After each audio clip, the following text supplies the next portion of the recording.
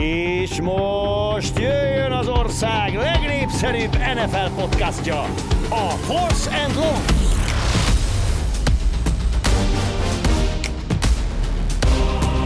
Sziasztok, áttérünk a vasárnapi Divisional rájátszás mérkőzésekre. Először a Detroit Lions és a Tampa Bay Buccaneers mérkőzéséről fogunk beszélni. Ez a Force and Long Budai Zoló és Bencsics Márkkal. Detroit Lions duplázik hazai pályán, megvan az első meccs, és úgy alakultak a dolgok, hogy még egy meccset játszhatnak majd. Lehet a grafikákat újraírni. Már egy hete nem játszott otthon rájátszás meccset a Detroit. Egészen elképesztő, hogy bírják a szurkolók ezt a... Ha egy sorozat megszakad, utána ez megy tovább.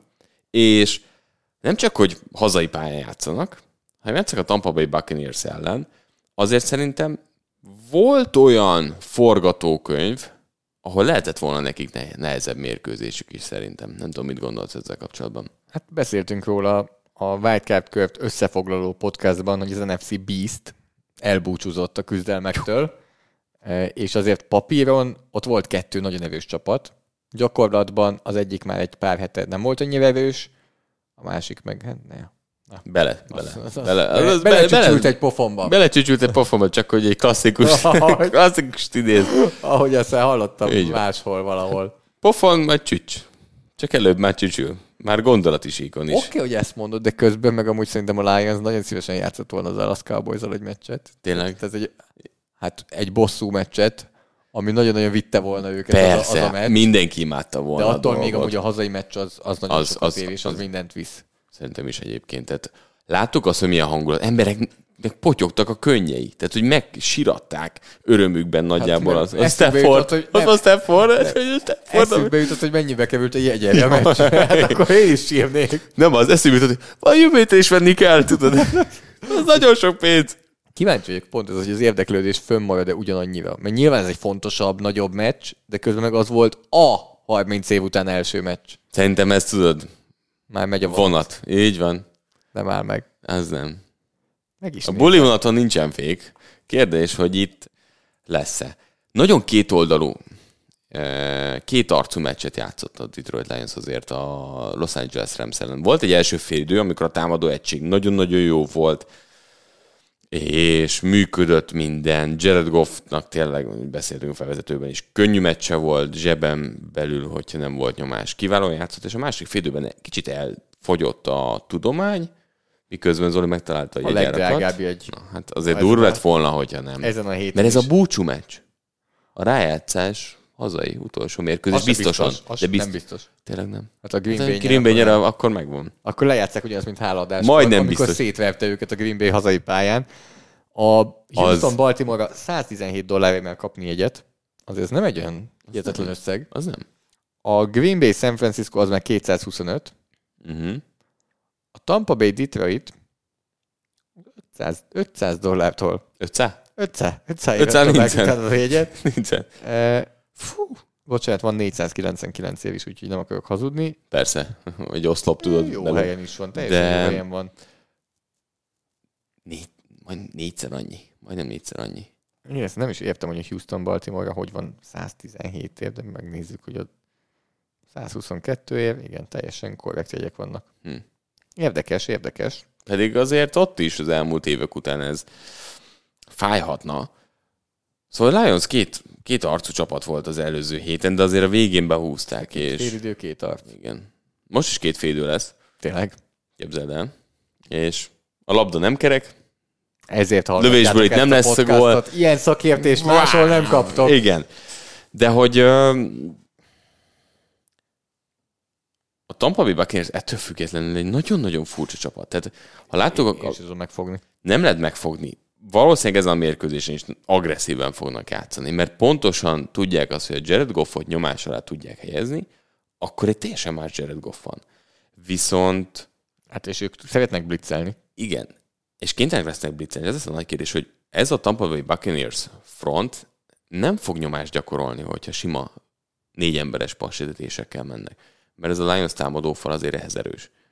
Ott jön be majd az, hogy mit fog hozzátenni az egyik legforróbb támadókoordinátor jelenleg, az elérhető támadókoordinátorok közül, és hogyan fogják majd ezt megoldani például Gibbs-el és társaival. De hogyha áttérünk arra, hogy ki lehet az X-faktor ebben a receptben a Detroit Lionsnál, akkor nem futót hoztunk, nem Gibbs-et, nem Montgomeryt, nem Jared Goffot, nem a támadófalat, hanem a csapat harmadik számú célpontját, a második számú elkapóját, Josh Reynoldsot, akinek nagyon-nagyon jó meccse volt egyébként a wildcard körben, és egy kicsit is azt érzi az ember, hogy valahol valamit tekernie kell még a dolgokon a Detroit Lionsnak.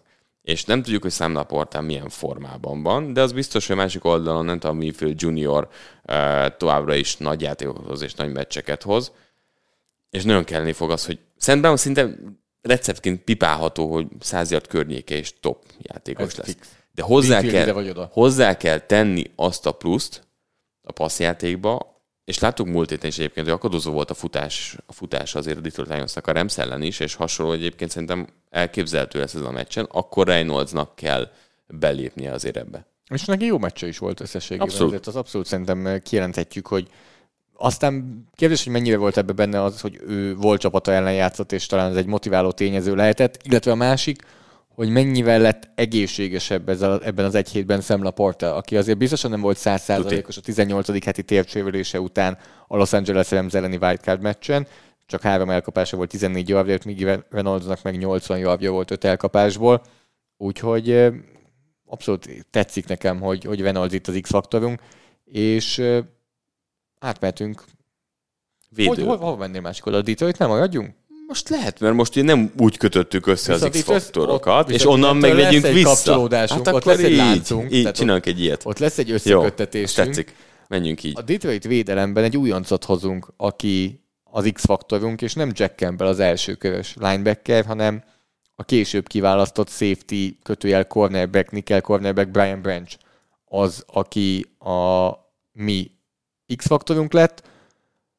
A Philadelphia Eagles ellen is lehetett látni, hogy azért Baker Mayfield hiába az alacsony termete, nincsen meg az a hasonlóság Russell Wilson játékával, hogy nem szereti a pálya közepét használni, nem tud a pálya közepe felé passzolni. Ő kifejezetten szereti a pálya közepét használni. Más kérdés, hogy közel volt ahhoz, hogy 2 interception dobjon pont így a középső harmad szélén. Hát Brian Branchnak az egyiket be kell húzni, hogyha lesz ilyen lehetősége. És ez bőven benne van, és egyébként Brian Branch egy nagyon pozitív arca ennek a védelemnek, és látszik azt azért, hogy vele hosszú távon is egyértelműen lehet készülni, mindig a cornerback boxba betolva és társai. És hogyha Aiden Hutchinsonék nyomás alá tudják helyezni Baker Mayfieldet, akkor ott a hiba lehetőség, és akkor tud hibázni Mayfield, és akkor kell, hogy Branchnek készen kell állnia. Azért amúgy nem szabad elmenni szerintem amellett, hogy oké, ott van Brian Branch, mint X-faktor, de hogy Aiden Hutchinson mit művelt múlt héten, és hova lépett el. A legfontosabb szituációban verte meg Rob Havenstein. Tehát elképesztő, hogy amúgy Hutchinson az hogy kilőtt és feljebb. Itt a 2 másodéves, az egy szép párharc lesz a jobb oldali tackle ellen. De hogyha elég ideje van Baker Mayfieldnek, akkor viszont jól tud játszani, és akkor egy ilyen szivárványpaszt oda tud dobni, akár Mike Evansnek, akinek volt elejtett labdája, elejtett touchdownja a Philadelphia Eagles ellen, de Chris Godwin az, akit X-faktornak hozunk, mert hogyha a Tampa Bay Buccaneers szóba kerül, akkor a Force and Long szerződésben benne van, hogy Mark megemlítheti Chris Godwint, és beszélhet Chris Godwinről, aki hogyha lenne ilyen listánk itt hátul, hogy my guys, ami nem feltétlenül a legjobb játékosok, de a leginkább kedvelt játékosok, akkor nálad azért ő nagyon magasan lenne. Nagy ötletem van jövő évre. Majd elmondom, de jó ötletem van, ez megtetszett. Imádom Chris Godwin. De jól értem, akkor oké, hogy te ötleted, de most abból indult ki, amit én mondtam valamiből, de köszönöm szépen, hogy ez a te ötleted. De hogy Chris Godwin egyébként ugye Evans mellett egyértelműen a csapat legjobb elkapója, és nagyon sok játékban szisztematikusan be van építve, és nagyon sokat fog találkozni egyébként Branch-el, hogyha a slot pozícióban játszik Godwin, mert ugye a snapek harmadát egyébként slotban tölti, és akkor ugye nem Palmer van bent, hanem ő, és akkor egyértelmű, hogy ez a párharc, ez érdekes lehet, és Evans bizonyos területeket, mély területeket, hosszú játékokat viheti, de a középső rövid területek, rövid játékok, screenek, azok mind arra vannak felépítve, hogy Chris Godwin ezeket el tudja vinni. De Kédatlannak a játék az hullámzó, Godwin egy sokkal biztosabb kezű, megbízhatóbb játékos, úgyhogy Chris Godwinnak Branch-el szemben egy nagyon komoly párharca lesz, hogy Mayfield, amit mondtál is, ha nincs elég ideje, akkor ezek a játékok sokkal élesebbek lehetnek.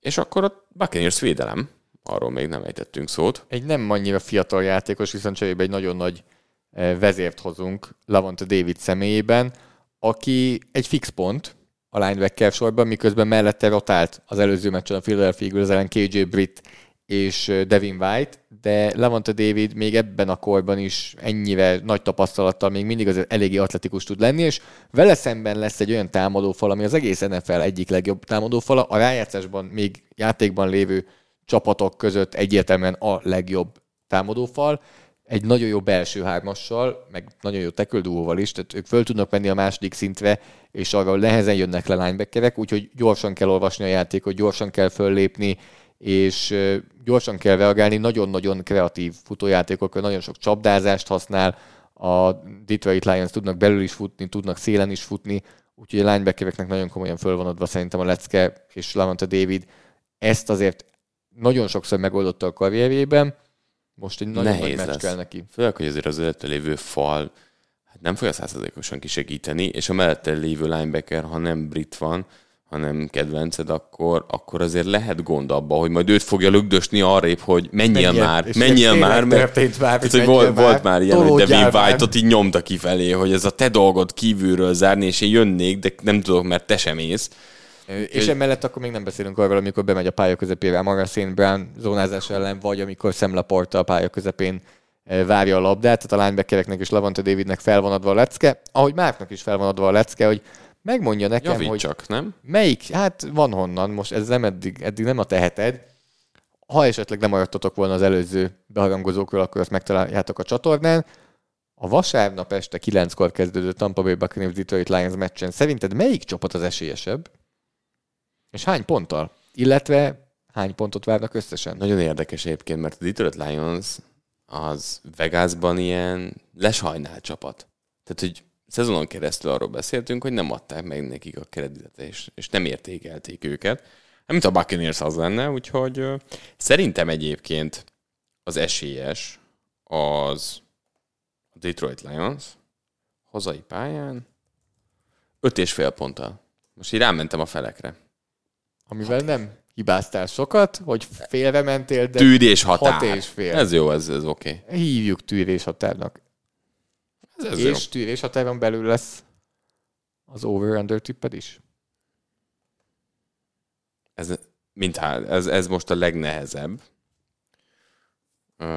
Ebben a körben nagyon szemelek az over-underre, így tényleg bizonytalan vagyok. 47. 48,5. Nem tudom, hogy ez tűrés határa vagy sem. Az nem. Egynél még azt mondtad már.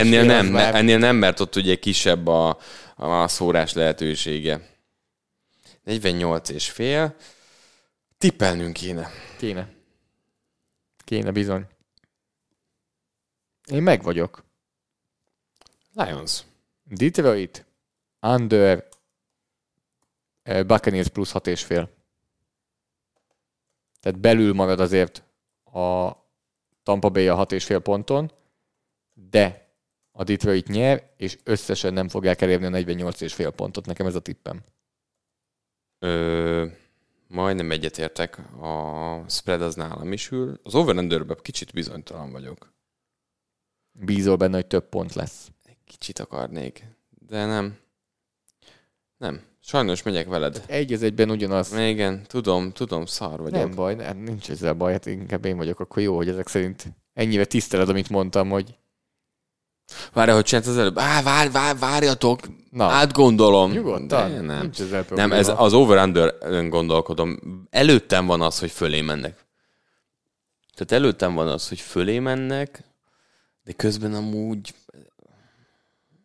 Nem. Marad. Kimondtam. Vasárnap 21 órától lesz, tehát ez a tökéletes harmadik időben. Meccs. Tökéletes időben, és ezt biztosan nem fogják, bár nem biztos, hogy nem tolják el, mert oké, hogy fedett a stadion, de Buffalo-ban sem ez volt a baj, hanem az infrastruktúra, de nem kéne, egy probléma legyen. Úgyhogy vasárnap este tökéletes időben 9-től Lions-Buccaneers. Egy talán kevésbé tökéletes időben fog jönni a Chiefs-Bills 3,5 órával később. Ez lesz a következő meccs, amit ki fogunk beszélni a következő adásunkban. Reméljük, hogy ott is velünk tartotok. Sziasztok! Sziasztok!